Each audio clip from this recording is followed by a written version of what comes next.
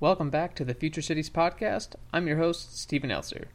This month, two postdocs from our research network will be sharing with us a story from Baltimore about on-the-ground experiences to the recent Memorial Day flooding event and the impacts of that flood on nearby communities. This is a really special episode in that we actually get to hear and learn from a leader in that local community, Pastor Michael Martin. Without further ado, I'll hand things over. Enjoy. My name is Marissa Matzler, and I'm joined by Bernice Rosenzweig, and we are postdoctoral researchers on the UREX project. This episode is the Future City Podcast's first City Dispatch episode. The City Dispatch episodes are going to be zooming in on a single city in our network to highlight some of the current events that are going on the ground in each city and how they overlap with our research. The podcast team decided that these city dispatches would be a good way to highlight some of the unique challenges and some of the unique opportunities that exist in each of our 9 network cities when it comes to thinking about extreme events and resilience. So today we're going to be on the ground in Baltimore. So first, let's start off with a little history about Baltimore.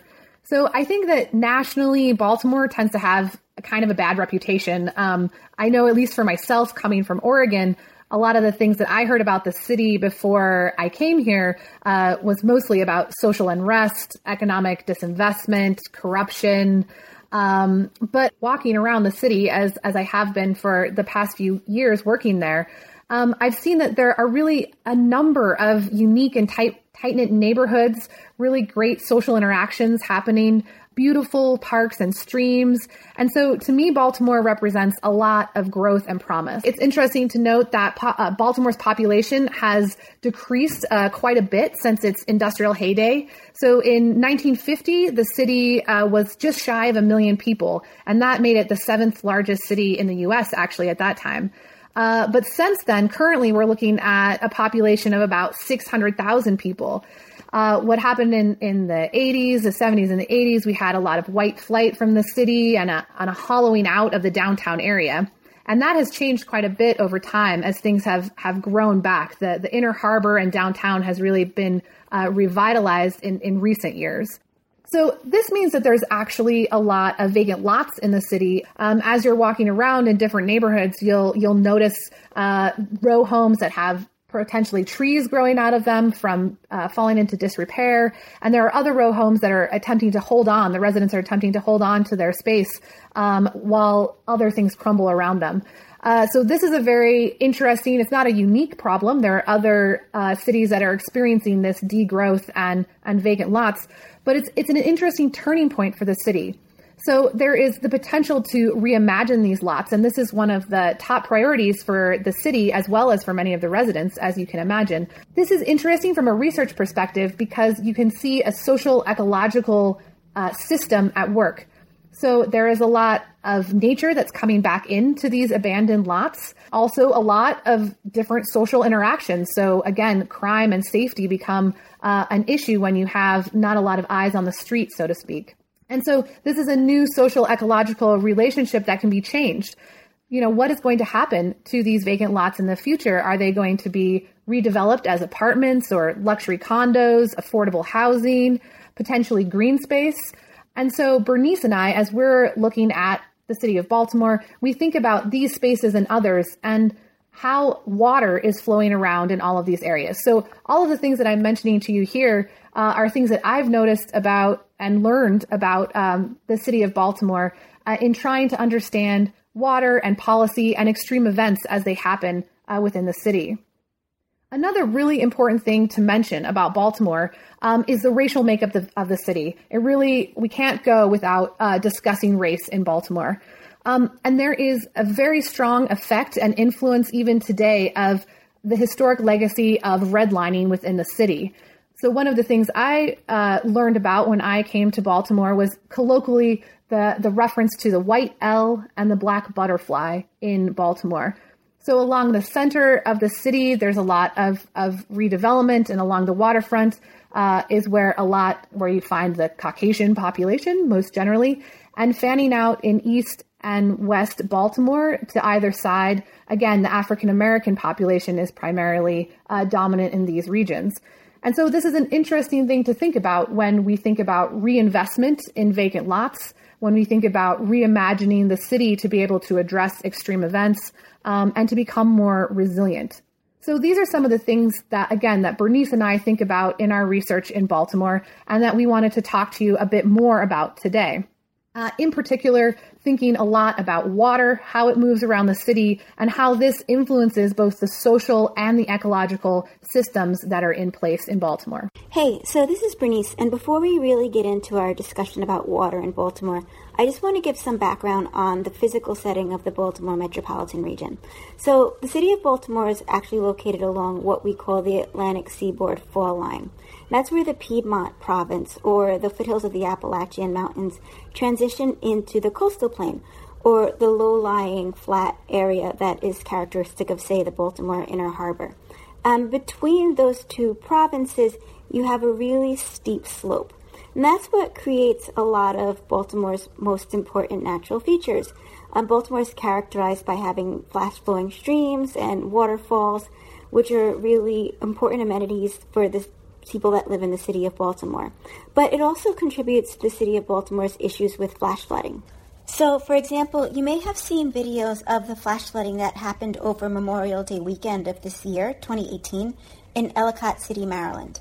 Ellicott City is a suburb located just west of the city of Baltimore.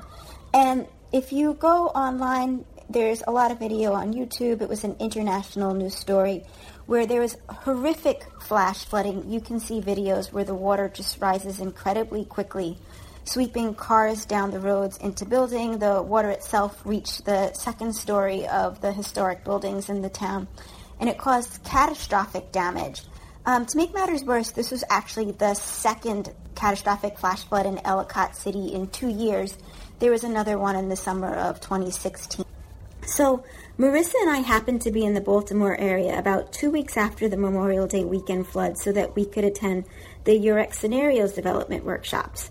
We heard that there had been some flooding impacts in the city of Baltimore in the local news, and we decided that it would be interesting to drive to the addresses that we heard had been impacted to see how flooding had affected those communities. So we actually couldn't access the street that had been most severely affected, Frederick Avenue, but we drove as close as we could and then parked and walked down the hill. Just to give you an idea about the community that was affected, it's about as far from, I think, the prevailing stereotype of Baltimore as you can imagine. It's very different from what you might see, for example, on a show like The Wire. This is a really nice neighborhood with a lot of trees and grass and flowers and well-maintained houses. Marissa and I happened to be there on the day of the elementary school graduation, so it was a really idyllic setting with a lot of families and children that were celebrating the graduation. But as we walked down the hill and closer to the streets that had been affected by the flood, we began to see how severely that the community was impacted. The main road, Frederick Avenue, was not only closed, it was actually in many places inaccessible because it had been severely scoured away and undercut by the flooding itself. We walked past a townhouse development where it seemed like the ground level floor and the first floors had been completely flooded out. And even though it was 2 weeks later, there were workmen actively gutting the apartment and unfortunately taking people's ruined belongings and component of the apartment and dumping them into these collection dumpsters that they had lining the street. We didn't want to disturb the workmen, but we wanted to find out more about how the community had been affected. So we visited the Still Meadow Evangelical Church, which we had heard was open as an emergency response center for the event. At the church, we were introduced to Pastor Michael S. Martin, who was the pastor for the church and was coordinating relief efforts for the community. Pastor Michael was still really busy with emergency relief work, but he really wanted to tell us more about what had happened to his community. So he found a few minutes to actually drive us down to the stream that had been primarily responsible for the flooding that the community experienced. When we visited the stream, it was a really tiny trickle of water flowing through a very pretty gorge located on the church's property. But here's Pastor Michael's description of the flooding that his community experienced from the stream during the Memorial Day weekend of 2018. Imagine water all the way up there, water all the way up here. What are we, 12, 13 feet from the water down there? Yeah. So it flowed up here, ran out here over the sidewalk into the street, and it was measured at 7 feet. Wow. I don't know anything about how to talk about this kind of thing, but how many tons of water is that? So there's a couple of guys, and they're first responders types, on or in a boat, rescuing people. Because there was a bus, right? Yes. So the bus got caught up, and it's 6-7 feet, and then they're rescuing people. And one of the guys, he was delightful the next day. He said, "I've been living in Baltimore most of my life. It never ever struck me that there'd be a time that I'd be floating in a boat down Frederick Avenue," right? And I'm like, yeah, but God bless that you were there. And so it just ran all the way down now. So that would be maybe a quarter of a mile before it dissipated enough and affected a lot of basements and a healthy number of first floors. Pastor Michael's church has become a local response hub where people can find help and information from city staff since the flood. Here he tells us about some of the things that are concerning to him about the emergency response that they have seen along Frederick Avenue. In all of this, we're here to help, Ness, about very competent, and I'm not being sarcastic, and very good in their jobs people who are housed in our fellowship hall from 8 or so o'clock, 9 o'clock in the morning to 4 or 5 or even 6 o'clock in the evening. Some of these people are not getting that help. One or two things, because if they come up here, maybe they're hitting the wrong person, or maybe they really can't help them or figure out how to help them with their landlord or whatever else. And number one. Number two, housing is not here on a consistent basis, if at all. And then number three, the vast majority of people are not walking because they can't get through because everything, the streets, the integrity of these streets have been really concerning to the city officials. So as you can see, you can't pass through, you can't get back and forth. They've been really good about that part of it. They just don't want anything to happen. There was a sinkhole over here. So they've blocked off everything. So I got to walk up there. And as I said to you earlier, this happened Sunday night. Monday is a holiday. Maybe I take off Tuesday if I'm a regular working person. Wednesday, I got to go to work. Yeah. Because everything that's happening to me is going to be exacerbated if I stop earning an income, or if my supervisor or manager would have get mad at me. So they back to work. That means they're not getting off till 4 or 5 o'clock, 6 o'clock. They home, 7 o'clock, they're home. They're going to muck out a little bit. They're going to play around with this stuff a little bit. They're going to try to be undepressed for 30 minutes. They're going to drink a little glass of wine out of this cup that they're trying to keep clean because they don't have any hot water for another half hour. And then they're going to trot down here to find out that everybody left at 6. Right? And so, again, what is an emergency response? An emergency response by the city is to flip people's schedules. Everybody should show up at Still Meadow Community Fellowship, which is our emergency hub place, at 12 noon and leave at 8 or 9 o'clock to give the residents an opportunity, a real shot at accessing our services. People to show up, that's not their job. That's their managers, supervisors, directors' job to think about that. So there's something amiss about the way we're going about preparing ourselves. Another part of emergency response is communicating with residents about potential contamination of floodwaters. And this is a problem in many floods because often the water can look like it's clean, but it's actually contaminated with sewage or other pollutants. Pastor Michael told us a little bit about how the problem or the potential problem of contaminated floodwaters was communicated to the residents of Frederick Avenue. So they give us this form that had been already printed up, but it's got maybe 3,000 words on it.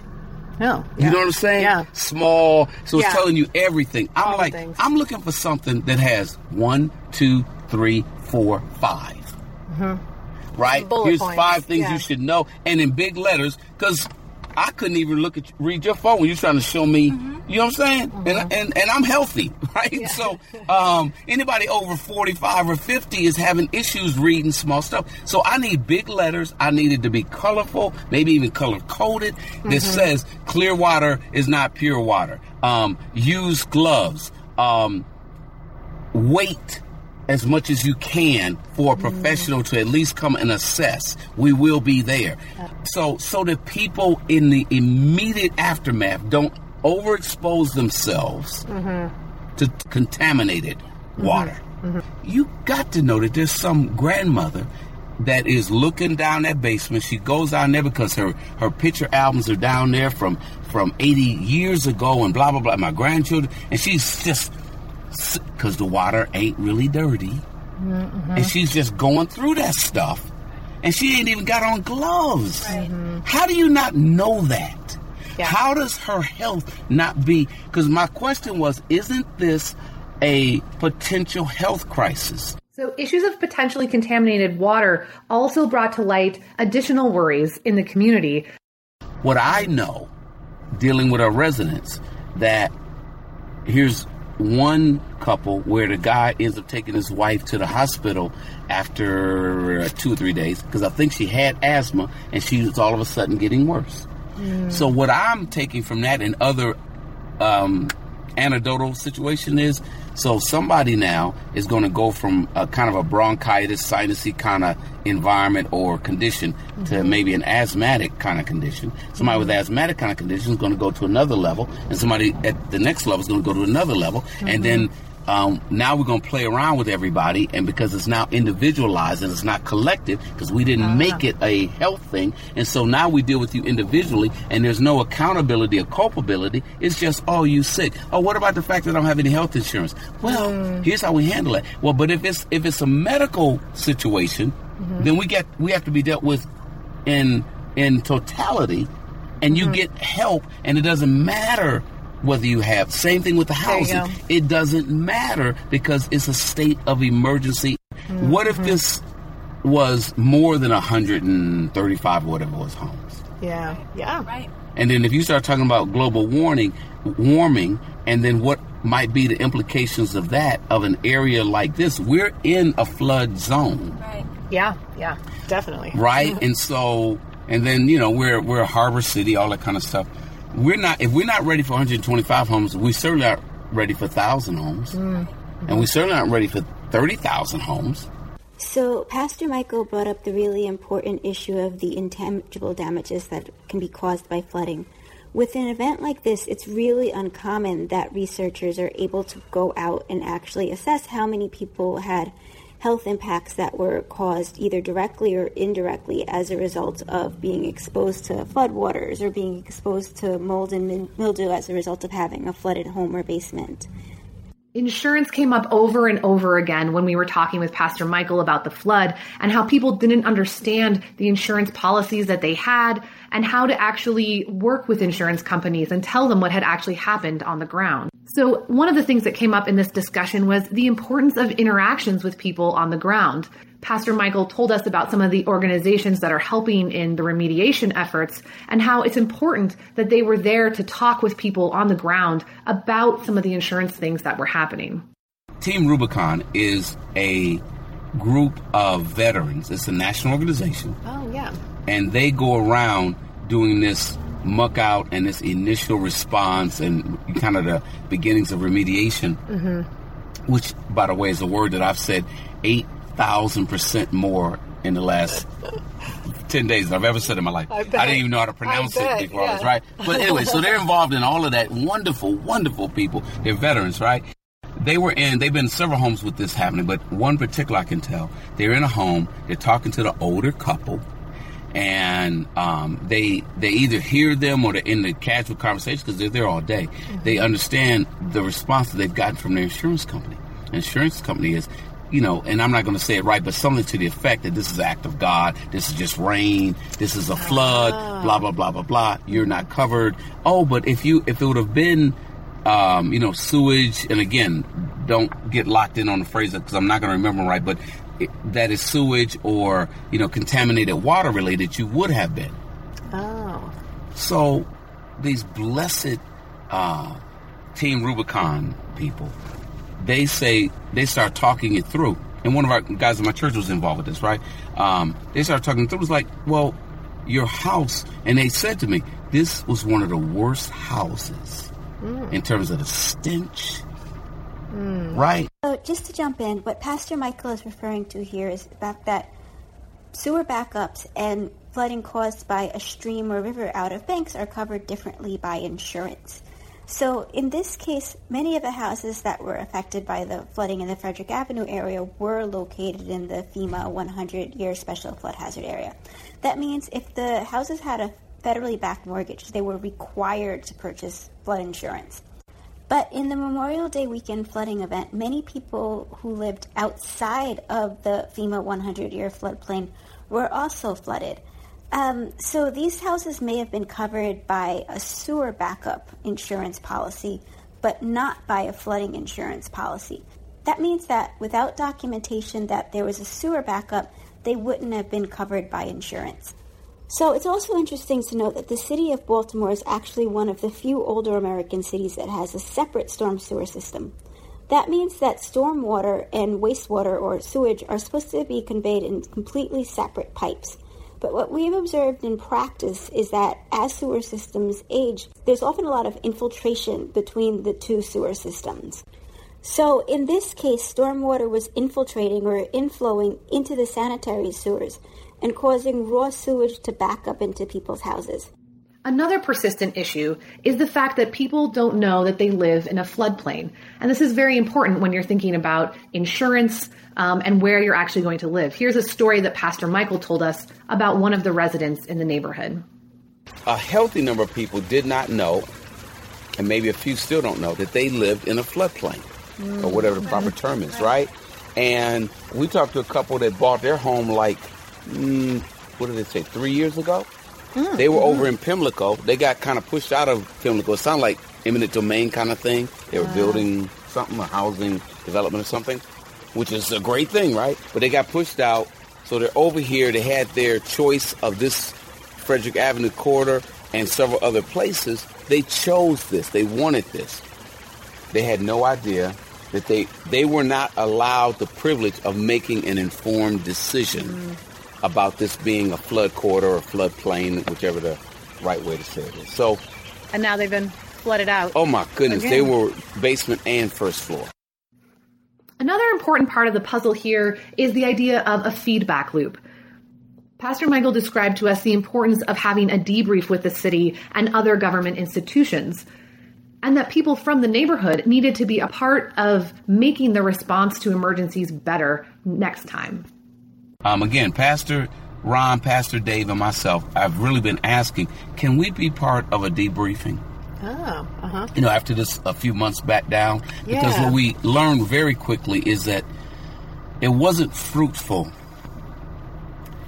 to critique some of this in the flow, because civil servants, city workers, and politicians and all of that, they tend to be kind of sensitive to critiquing and criticism. They're kind of already built up to be defensive a little.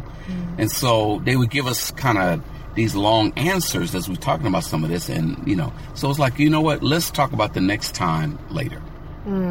So let's just talk to them about what we can do right now, right, and that kind of thing. But it's like, please make us a part of debriefing, because we want you to have some community response to how we're doing this, because we got a stake in this.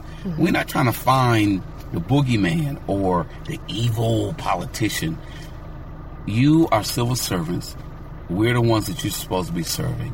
We're in this together. We just want us to do this better. We think it's extremely important to share these stories, to talk about how people are experiencing flooding on the ground and how we need to change some of the responses, the emergency responses that are happening in our cities. If we want to be more resilient, we really need to listen to the voices of people who are actually experiencing these events. We need this to feed back into policy about emergencies. As a citizen, that concerns me, because somebody is getting paid every day to think through, strategize through, plan through, and make policy for all of this and fund it. So we got residents now. We're going to, the faith community and the nonprofit community are going to have to figure out how to raise money to help them get back to restored and whole. And then we're even making decisions if we're going to help people seal their basements and all that kind of thing. We're not partnering with city specialists and experts. We're not partnering with county or state. We're figuring this out. I'm being put in touch with people who are experts and pronounce that stuff, who are faith-based, who are volunteer-based.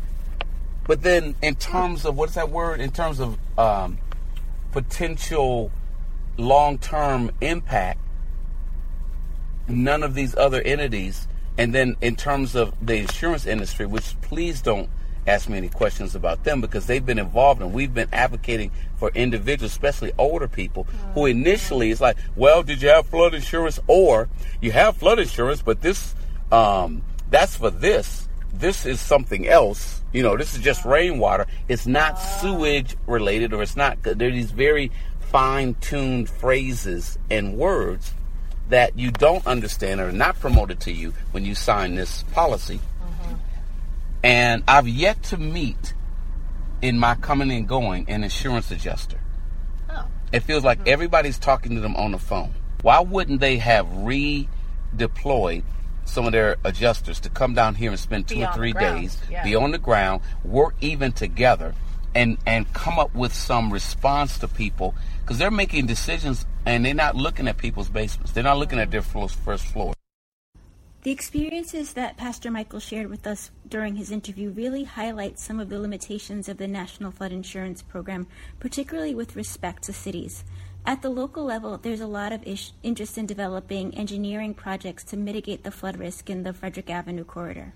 Our what has been termed rain tax that people have complained about, right, has been to make provisions for either widening things like this, doing kind of traps and runoffs, etc., to make this kind of thing work to minimize. If I understand them right, we'll never not or be able to inoculate against flooding, but can we reduce the amount and as a result the impact? That would help. So if you have a moderate rainstorm, you wouldn't get a major flood. Yes. But sometimes you'll just get extreme rain, so very, very heavy rain. Yes. And then it gets a little bit trickier to devise ways to keep cities safe when that happens. Which is one of the challenges for Ellicott City, I'm assuming. It's a challenge for Ellicott City, but it's a challenge for a lot of places in Baltimore, in the city, that have similar topography. Yeah. And there are actually a lot of similarities between the Frederick Avenue area of Baltimore and the historic downtown of Ellicott City that contributes to their flood risk. So, for example, in both cases, when you consider both Frederick Avenue and historic Main Street of Ellicott City, they both actually overlie a historic stream. In the case of Ellicott City, the buildings actually overhang the stream. In the case of Frederick Avenue, the historic stream has actually been culverted under the street. At the same time, they both also are right upstream of a confluence between the stream they overlie and several other tributaries. That makes it more likely for water to back up. Both Ellicott City and the Frederick Avenue corridor of Baltimore are also at the mouth of a pretty steep valley, so that allows water to flow really quickly and to have enough momentum to move cars and rip up the street. There's been an ongoing dialogue about what can possibly be done to make Ellicott City more resilient to this type of flooding. But this type of dialogue between stakeholders in the Frederick Avenue area and practitioners in the city of Baltimore and beyond is just beginning. There are people on the street, this is how this neighborhood is in terms of its stability. There are people, we've been here 14 years. We've been here 24 years. We've been here 33 years. We've been here 31 years. I've been here 38 years. I've been here 30. You hear 30 a lot. And so they're able to talk about, is it 83 or 84? And there's something else in 70-something. Mm-hmm. And this trumped all of those in terms of how far up it came and the amount of damage. But those would be the only people who would know, right, who'd be able to talk with authority about this end of it and how that has always been. It's almost like secret floods. And this creates a lot of opportunities for future research because it really is a challenge to develop structural solutions to deal with these types of short duration, intense cloudburst type rainstorms that affect the Frederick Avenue corridor and cause flooding. With really extreme rainfall rates, the effectiveness of green infrastructure that relies primarily on infiltration can really be limited. Because if the rainfall rates exceed the maximum infiltration rates of a soil, even an engineered soil, the remaining water is going to wash off and cause flooding. Storage-based solutions that detain water for a little bit of time and then release it slowly can also be particularly challenging to implement in a city where space is limited. So, in addition to the development of structural solutions for this type of flooding, it will also be important to consider non-structural and policy responses. If we were handling this with some degree of judicious, conscientious care for our citizens here in our city, in our county, in our state, why wouldn't, once we get projections about a certain amount of rain, why wouldn't we be in a system where we would even get some, kind of... A warning. Yeah. Right? Because some people should have, based upon what the overall damage had been in times past, it's like, yeah, you need to get out of there. If you have a basement apartment, leave. Right. Yeah. And even the buses running, and getting stuck yes. on the, that seems like a no-brainer. Yes. Yeah. Exactly. Mm-hmm. So, our preparedness is minimal, and our responsiveness is indeed inadequate. And in the development of both engineering strategies and policy responses to make this part of Baltimore more resilient to flash flooding, it will be critical to think not just about how the stream functions during extreme rain conditions, but also about the amenities and services that it provides for the community during normal conditions. The stream is more than just a hazard. It's also an important resource for the community. We're making this a park. This is our property. It's 10 acres. Still Meadow Peace Park, our gift from us to our community. There's walking paths that we're establishing. Here we have the stream. There's a pond at the end there. There's a wall over here of slate that will be a kind of a climbing wall. And then further down, there's some trees. The way they're laid out, there'll be a canopy of tree houses. So we're hoping to have it all ready by this time next year. So there's walking paths and everything. There's there are beehives, and we have a beekeeper dude and producing honey and all that. And so we're sensitive and aware of the property. So this is the flow of the, and this is connected to the Patapsco River, right? It's one of the tributary rivers that flows under here. The time we spent with Pastor Michael was very insightful. I mean, as you can hear from some of the interview that we've shared with you here today. And for me, this really reiterated how important it is for us as researchers to be talking with people on the ground. So some of this actual, firsthand experience of floods and flood aftermath, this really needs to be incorporated into the way that we're measuring floods, the way that we're measuring impacts and damage in the aftermath of floods. And I think even very highly technical analysis of floods can benefit from an understanding of this direct flood experience. So if you're a researcher, I think it's extremely important to get to know the people in the area that you're studying. I think that people on the ground can point to gaps in your research that you didn't even know you had. In our discussion with Pastor Michael, I think that there were many gaps pointed out to Bernice and myself, and also a reiteration of some of the gaps that we suspected existed, but we weren't sure. And so this was very useful for us to get a better feeling of what was happening on the ground. For myself as a researcher, I'm always thinking about how we can change policy to better help places like Frederick Avenue become more resilient to flooding. And one of the ways that this can be done is really by amplifying the voices of people on the ground, which was really one of the goals of this podcast. So we hope that you gained some insight by listening to our podcast here today. We hope that it was interesting to listen to the experience of flooding from the perspective of those that work in the service of their community in Baltimore. I think this also helps us remember that each flooding event is unique, because the people and the communities that are being flooded are unique themselves.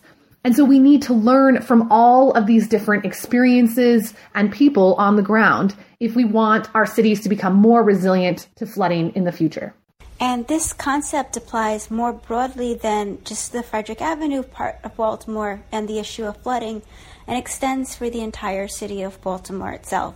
Right now, Baltimore is really on the verge of an important transition. As we mentioned at the beginning of the podcast, Baltimore has a lot of vacant lots and abandoned properties, and over the next few years, a lot of decisions will have to be made about how those vacant spaces and properties are redeveloped, especially in light of the need to make the city more resilient to extreme events.